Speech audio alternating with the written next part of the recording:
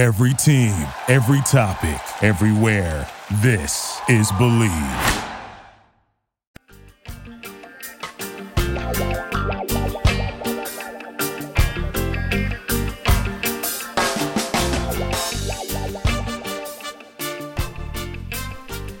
Hello, and welcome to the Healthy Herb Podcast, a place of information and inspiration for the home herbalist.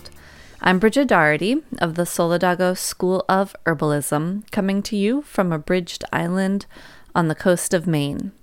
In today's show, I'm talking about gardening with wild plants and some of my favorite wild herbs to incorporate into garden designs, or to leave in the gardens that they pop up in. Before we get started, I want you to know that I am not a doctor, nor do I diagnose or treat people. What I share is based on my own experience and what I've learned from my mentors. Ultimately, I want you to be empowered in seeking and achieving your own version of optimum health. I want you to be inspired to connect and relate to the common plants that grow all around you. Reach out and tell me what you want to know, or ask me a question about herbs or health by sending me an email to healthyherbpodcast@gmail.com. Now, without further ado, let's have some fun and dig in.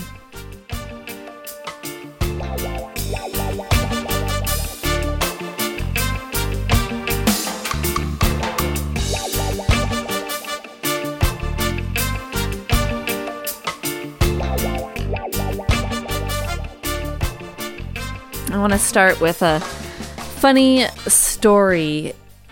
A few years ago, I was invited to speak at our local garden club on the island, and I decided to talk about incorporating wild herbs into garden design. And I love the topic. It's something that I love to do with my garden designs, with my gardens at home, and it's the herbs that I really love to work with. But I realized after the fact that, here I am talking to these elder gardeners who've been gardening for 40 or more years, probably. And I'm talking to them probably about the plants that they have been weeding out of their gardens and have been trying to get out of their gardens for years and years. And here I am like, oh yeah, like you definitely want to have this herb in your garden and this is how you can put it. And I'm looking out at this audience and it's just kind of these deadpan looks. And I don't know, needless to say, I did not get invited back to speak again. So maybe I chose the wrong topic, but for me, it is, a topic that is near and dear to my heart. And so I would like to share it with you as well. And hopefully you won't have the same experience as the garden club members likely had. In the past 2 podcast episodes, I was talking a bit about wildcrafting and things you need to know and how to do it with an ethical mindset and an ecological approach. And one really easy way to make sure that you are doing so is to grow your own wild herbs. And then the population that you're working with. You know what plants are important to you to work with. And you can manage the population as you want instead of going out to an actual wild population of medicinal plants and having to really assess, what is going to be an ethical way and a proper way and a sustainable way to harvest and work with them.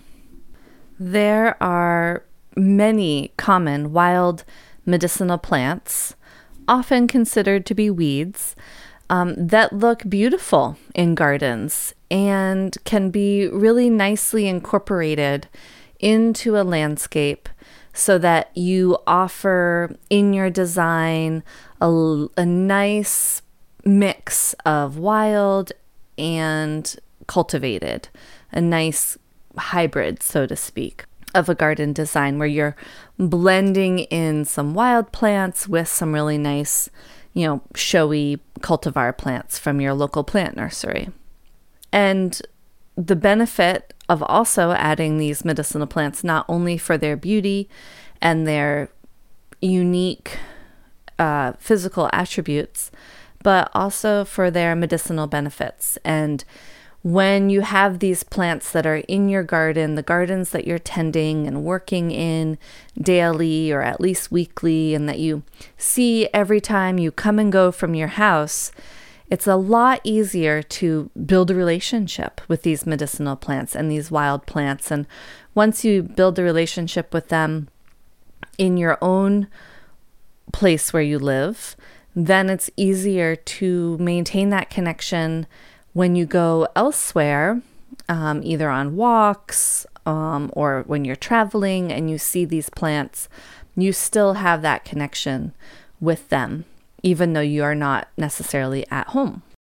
Other benefits of having these wild plants in your garden is it's easier to wild harvest them. You don't have to go and travel to a wild location where you are harvesting these wild plants. You can harvest them right at your home in your garden, where you can ensure their health and you can ensure the health of the soil where they are from. And then you can easily just bring them inside and prepare them properly before they, have to take a long car ride home, and they might not be as pristine and perky, so to speak, and ready to be made into medicine if you have to drive them a long way to get to your house. The other benefit of working with plants that grow right in your immediate ecosystem, like right in your own backyard, is that they can help us adapt to our immediate ecosystem, because they, even more so than we, need to be able to adapt to the local environment, whether it's viruses or bacteria or insects or drastic weather changes or anything that could be happening in the local immediate environment that would also be affecting our own personal health. So the plants are adapting to it, and then when we consume the plants, then their chemistry can also help cue us into our own environment and also help us to adapt to it as well. It's, growing medicinal plants that are wild in your garden can also be beneficial if the plants are already endangered in the wild. And then you can tend to these endangered plants and grow them and help to promote their populations to increase. You can save their seeds or take root cuttings and then spread them in the wild, back into the wild, and kind of use your garden as a nursery hub for these wild plants that then you can start seeding back into the wild. And you can also, promote the populations of the wild plants and spread them out from your garden. So you can have a few, precious plants that are in the garden itself, and then you can gather their seeds, and then in the surrounding vicinity, even if it is still on the land that you live or the neighboring land, if no one minds, then you can, spread those seeds to just increase the populations in general and increase the biodiversity, both of the land that you live on and surrounding vicinities. A benefit of a lot of these wild medicinal plants is they tend to be quite tenacious, and they don't necessarily need really nutrient-rich soil. And some maybe even would thrive in soil that is not super rich and garden-like soil. Some plants would thrive more in, rocky or sandy or low nutrient dense soils, because that's what they are evolved to handle, or soil that's been very compacted. So if you have a part of your garden or your yard that is not necessarily good quality soil for picky garden plants, then you can incorporate some of these medicinal plants that thrive in that kind of soil and still have beautiful corners of your outdoor living space, even if the soil is not ideal. And then these plants often will help to build the quality of the soil over time.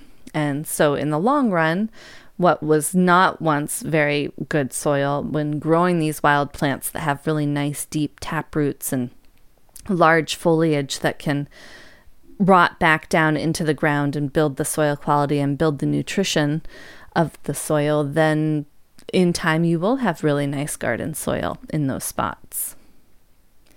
So these plants that are kind of, they're like the first succession of plants. They come into disturbed areas or really hard-packed soils. They can be nice introductions to your yard where you are wanting there to be a garden, but the soil is just not there yet. You can promote the health of these wild weeds, and then in time, the soil will be better, and then you can add other pickier plants to that garden area. It really depends on, if you usually the medicinal plants, if you're working with them for their medicinal or anti-infective properties, or, not necessarily for their nutrition, but for more as a medicine, then sometimes those plants are going to produce the chemistry that is more medicinal if they are stressed or in an environment that is not cushy and ideal and, organic, rich garden soil. However, if you're looking at the herbs that you are hoping that they will be useful in improving your own personal nutrition, if you want them to be very nutrient rich and they're more nourishing herbs than medicinal herbs, then those are the herbs you do want to be growing ideally in really nutrient rich soil. So it gives them more nutrition to take into their being, and then you can take them into your being, and along with all of the nutrition that they have gained from that really healthy soil. So part of determining, which plants are going to thrive and be best in your really nice garden soil versus, the edge of your property or a place in your garden that is not nutrient rich soil will determine which plants you put in those places. I have lots of herbs that I love, wild plants that I love to incorporate into gardens, and I'm going to talk about some of them and how I like to incorporate them, what they would look like in a garden design, and how to incorporate them into the garden. I will incorporate the herbs in a couple different ways. Sometimes if they just pop up in the garden, I might just leave them in that spot and kind of work around it and plant plants around them that will look nice and just let them thrive where they decide that they want to grow. And in other cases, I will actually maybe transplant them around the garden to a place that makes more sense, or transplant them from the wild, if they transplant easily, into the garden in a place that makes sense. Or I'll take seeds from a wild population and bring those to the garden and spread them in areas that I think that they will look nice in.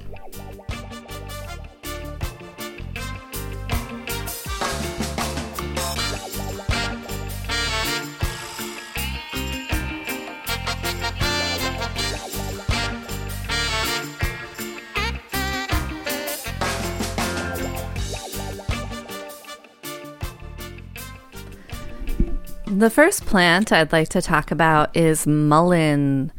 And mullein is just a beautiful and stately plant.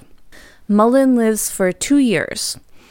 The first year, it is just a basal rosette, which means it has large leaves that grow in a circle on ground level.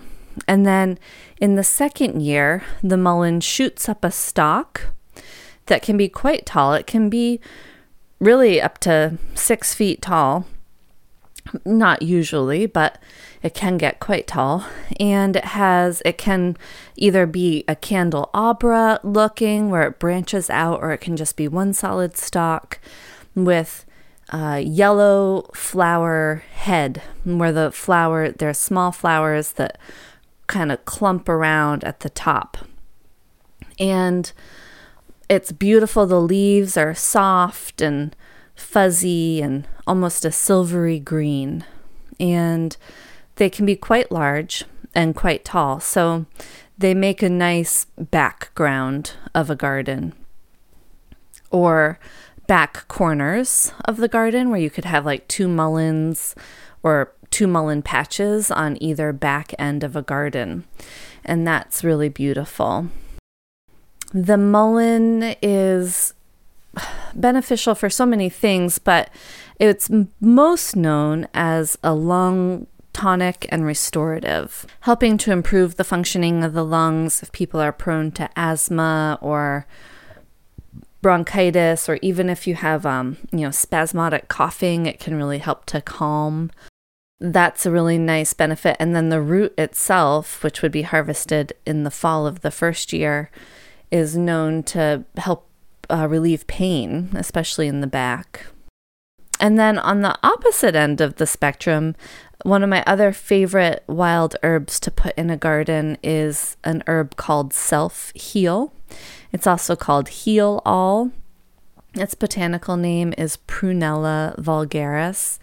And this is a really common lawn weed. So it grows in most lawns that I've found, at least in New England. And it has these beautiful little purple flower heads that are almost like a little cone. They are in the mint family, although they are a scentless mint. And they grow low to the ground. So if you mow your lawn, they will still bloom, and they'll just bloom at the height of your lawn that you keep mowing. But if you are able to take a plant and plant it in your garden, it actually is really beautiful. It doesn't necessarily spread or take over. It forms a nice small clump, and it makes a really nice like front border plant, like a front edge plant. And it's simple, it's delicate, it has some nice purple color that blooms throughout the summer, especially if you continue to harvest it. And I'd say it maybe grows 4 or 5, 6 inches tall, maybe at the most. So it's just kind of a nice ground cover, though it's not a ground cover that totally takes over. And self-heal, for me, the number one thing that I think of it for, or number 2 things that I think of it for, one is improving the health of our lymphatic system and just helping to support immune function. And then also as a topical wound healer, it's really beneficial. So either a tincture is nice of just the aerial tops, the flowers and the leaves, or an infused oil for making herbal salves with is really nice. Another absolute favorite must-have herb in the garden, wild herb in the garden, is Hypericum perforatum, also known as St. John's wort or St. Joan's wort. And this plant is beautiful. It blooms in the height of summer, right around summer solstice or a little bit after, depending on how north you are. And it has vibrant yellow, small yellow flowers that cover the top of the plant. And if you continue to harvest the yellow flowers, it will continue to bloom for quite a while. It has small, delicate leaves, and you know you have the right Hypericum species if you pick a leaf, and hold it up to the sky, and you can see the light through the leaf in little pinhole. It looks like little pinholes. They're actually oil glands, but the leaf looks like it has little punctures in it, hence the name Hypericum perforatum, or it has perforations in it. The leaf looks like it does. And there are lots of other Hypericum species that you can find at your local garden nursery, but those are not the medicinal ones. Hypericum has so many great uses. I like to make a tincture and an infused oil of it from the fresh flowers or the fresh flowering tops every summer. And the tincture is an excellent antiviral, especially for any sort of cold sores, or especially for any kind of herpes family of virus, whether it's, chickenpox or shingles especially, because it also has a benefit of reducing pain and also in improving the integrity of our nerves. So where shingles is a herpes virus that is in the nerves and causes a lot of pain, this is an excellent plant to help people who are dealing with that. And that can be applied topically in the infused oil, and it can also be taken internally in the tincture. It's also a great gardener's plant because the tincture, if you take the tincture after you've had like a really big day in the garden and you might have sore muscles, or even if you are an athlete or a marathon runner, it can really help to prevent really a lot of muscle stiffness and soreness after working out a lot. The other benefit, especially for people that are outside a lot, is the infused oil makes a really nice sunblock.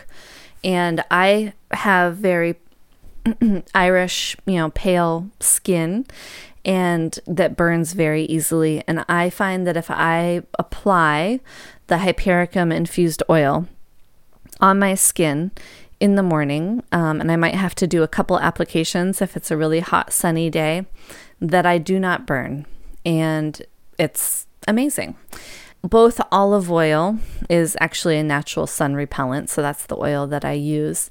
And then I think the thought is maybe the bioflavonoids in the plant itself, in the Hypericum, is partly of what can help to protect from both sun damage and from getting sunburned. And then if I forget to put the sunblock on and I do get a burn, it's also really nice at easing the pain from sunburns being applied afterward. Hypericum, is known as the antidepressant herb or the herb that helps people who are dealing with seasonal affective disorder, and that's true for some people, but it's maybe not like the number one best use of the herb. In my mind, I think of it more as antiviral and sun protection for myself. And it's just beautiful, and it tends to move around in the garden. And the first year, it's very nondescript. It's very small, and it's just the leaves usually.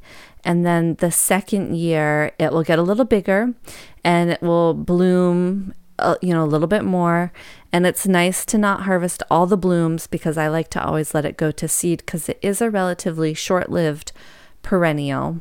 Sometimes they'll live longer than 3 or 4 years, but sometimes it only lives 2 or 3 or 4 years, and then it moves on. It kind of moves around in the garden area, and I just tend to let it come up where it's going to come up, and I let it do its thing, and it usually looks good wherever it is. And then once it goes to seed, you can cut it back and shake the seed out and spread it around to different areas of the yard that you want to see it pop up in the future.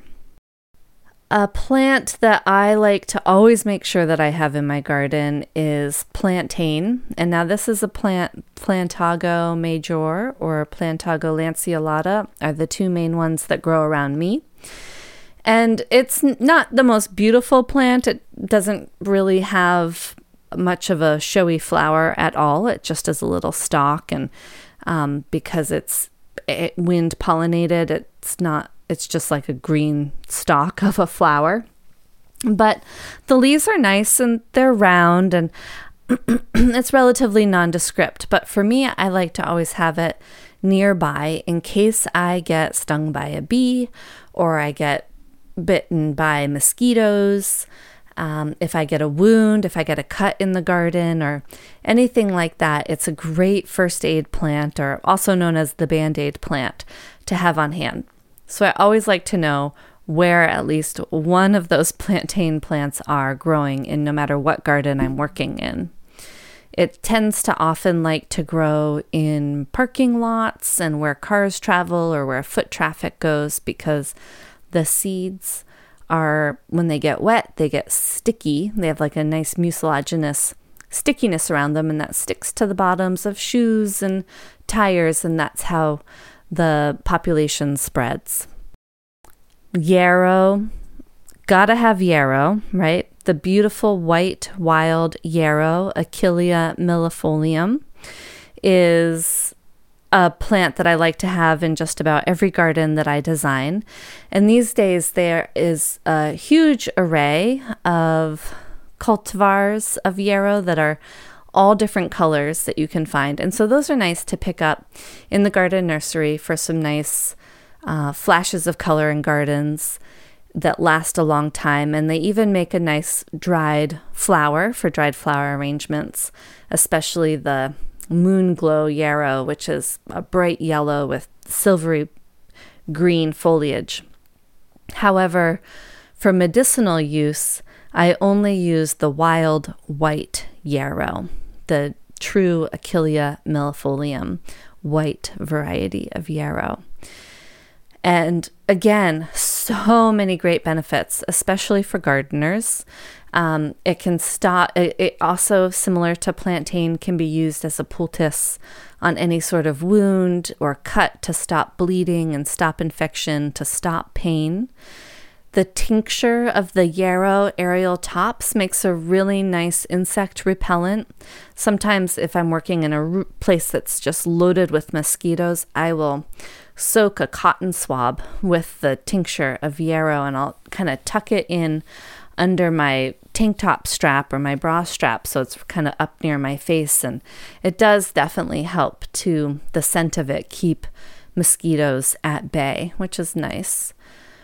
And then it's just a great anti-infective herb for any sort of bacterial, viral, fungus infection. It can really nip it in the bud.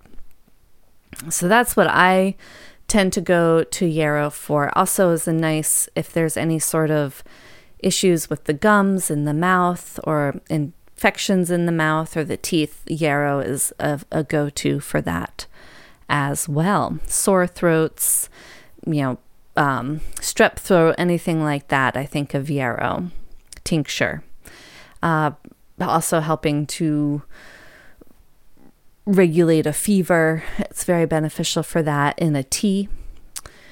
Another plant that I love to have in my garden is coltsfoot. And this is Tussilago farfara. And this is a classic herb. It used to be used a lot more than it is now to help ease coughs and problems in the lungs, infections in the lungs. But it's thought to have pyrrolizidine alkaloids in the leaves, and so it's mostly avoided now for internal use. Although some people smoke the leaves, and the flowers are often used instead of the leaves for a lung remedy. Even flowers infused in honey works as like a nice little quick syrup to help ease coughs. And what I love about coltsfoot is it's the first flower in the spring, and it's this beautiful, delicate little yellow flower. It almost looks like a mini dandelion to an untrained eye. And the flower pops up before the leaf pops up. So it's just the flowers. And then as the flowers are going to seed and dying back, the leaves start to grow and come up. And they can, throughout the summer and into the fall, the leaves just keep growing and growing and getting bigger and bigger. And they stay low to the ground, and they have almost like a silvery fuzz on them. And the plant it's beautiful, low lying. It makes like a nice border plant or an edge plant, maybe like between a lawn and a woodland or something like that, or along a roadside.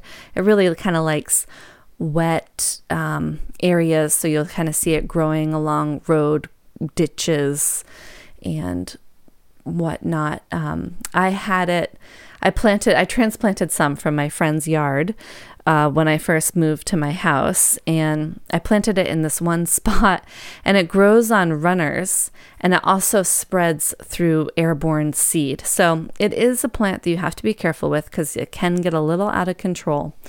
It's funny because I watch it from year to year, and it just, from the one spot where I planted it, it's every year it's kind of moved.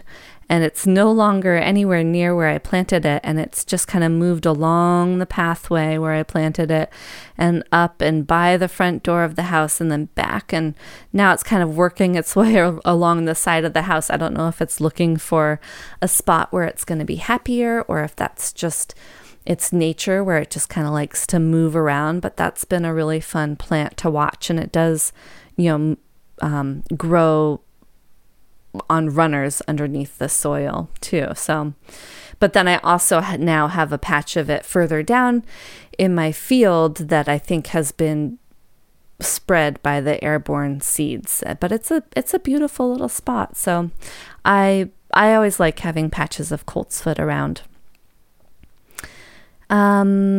Let's see. Another plant that I love to have in my gardens is violet. And the house that I moved to, all the gardens were totally overgrown and almost seemed like someone had just thrown wildflower seed mix in the gardens at one point. But there was tons of just these classic purple violets, and in the garden soil, the leaves, and when they're not in the lawn or getting mowed, the leaves get huge and beautiful, and you have these beautiful purple flowers, and then some have white flowers, and then every once in a while there'll be a mutation and there'll be these really beautiful like pink streaked purplish white flowers, which are fun little treasures to find. And so they're beautiful in the spring, in May, when they're in bloom. And they make a really nice border plant. They they make a nice clump. They're very solid looking and very neat and orderly. I like to kind of plant them along a path as a walkway, which is gorgeous in the spring when they're all blooming. And then when everything else is blooming in the summer and they're just relatively nondescript clumps of leaves, they still look really nice. And so I always like having those around. And they are wonderful medicine, very nutritive, very soothing to mucous membranes throughout the body, the digestive tract, the lungs, the skin. It's really fun to play with the flowers because you can get some really nice purple vinegars or purple simple syrups that you can play with when you extract those and work with the purple flowers.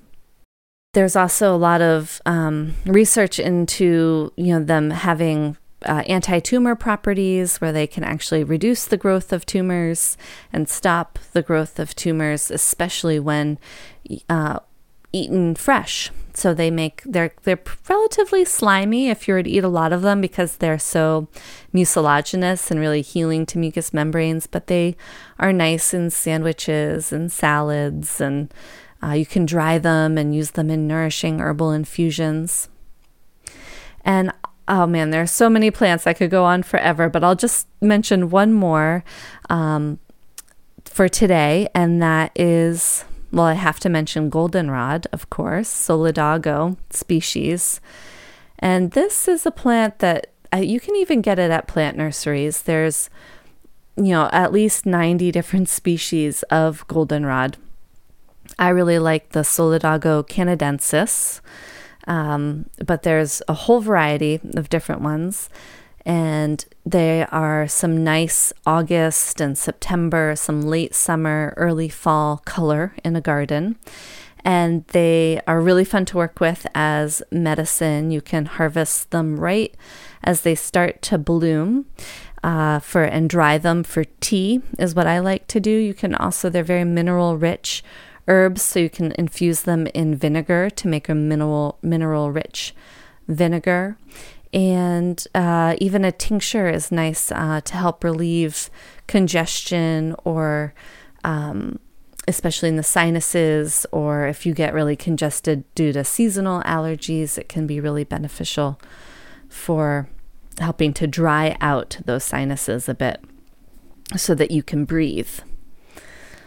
And it's known as an immune tonic, a nice thing to incorporate into your fall teas to prepare yourself for the coming winter. So those are a few of my favorite wild herbs to incorporate into gardens.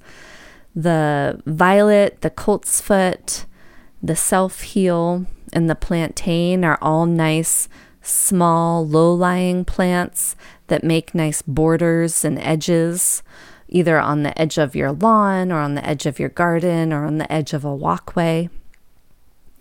And then the taller, more stately mullein and the hypericum and the goldenrod make nice background plants for the middle or the back corners of gardens. And then the yarrow is just a kind of a middle height and is a nice clumping perennial that you can put in patches throughout your garden. And that looks really nice as well.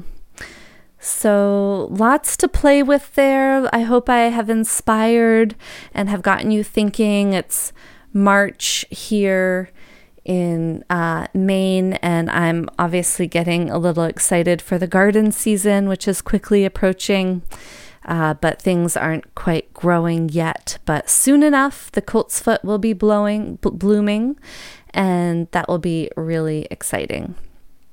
So herbs may be best left wild for the healthiest plant because they are just growing where they want to be grown. But many do transplant well, and it's best to do so when they're very young, or like I said, you can gather their seeds and spread them where you hope that they will grow in your garden. Sometimes they will just grow where they want to grow anyway, and you can allow that. That's just fine. I worked for this one woman who was an avid gardener, and I was helping her to do some maintenance in her garden, and she introduced me to this book that's called A Gentle Plea for Chaos. And that's what I feel a wild garden is. And I bought the book because I loved the title, and it's just kind of a gardening book through the season, but the title is epic for me. And really, nature is chaos.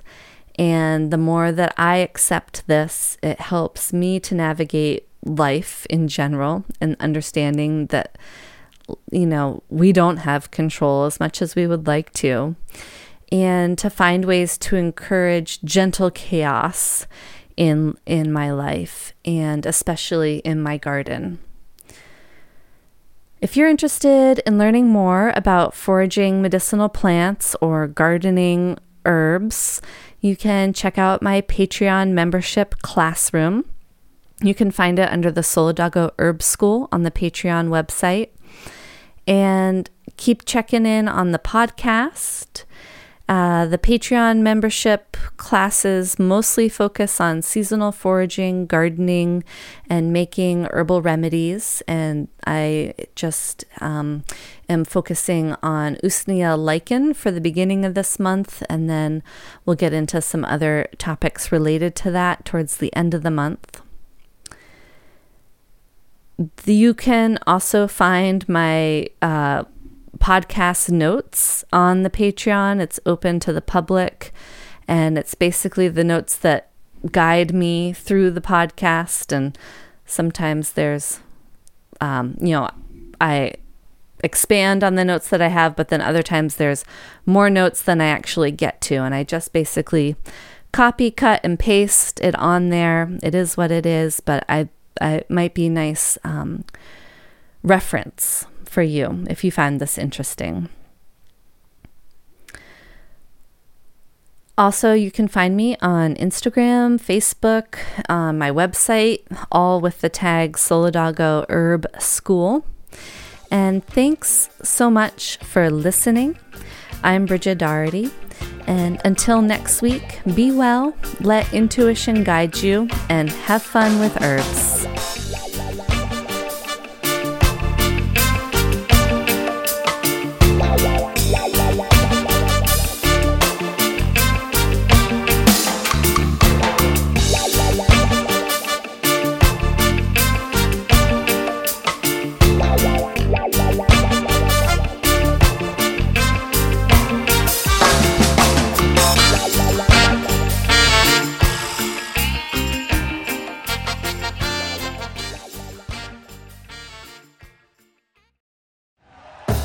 Thank you for listening to Believe.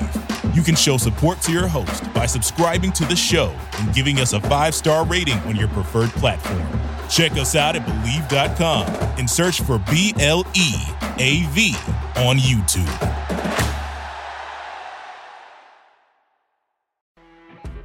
You know when you're listening to a true crime story that has an unbelievable plot twist that makes you stop in your tracks? That's what our podcast, People Are the Worst, brings you with each episode. I'm Rachel.